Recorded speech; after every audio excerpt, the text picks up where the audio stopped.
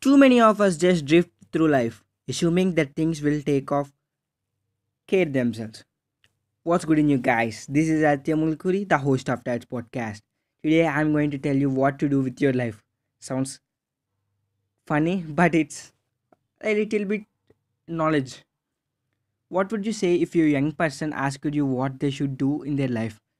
Dr. Norman Vincent Peale, the famous author and speaker, once told us how we respond to one young man. The conversation went something like this: how can I get somewhere with my life? Where do you want to get? I don't know exactly, but definitely somewhere. When do you want to get there? I don't know. Sometime. If you could choose to anything, what would you like to do best? I don't know. I never thought about that.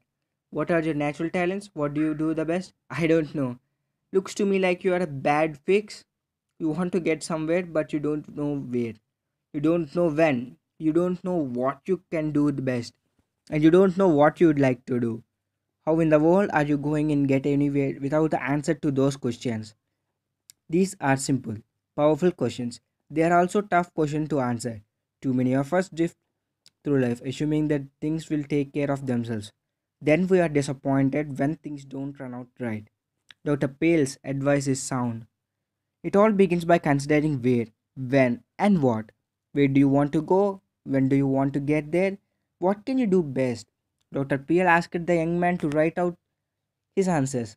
Writing out his answers to those questions helped him tremendously. He said it has helped many others too.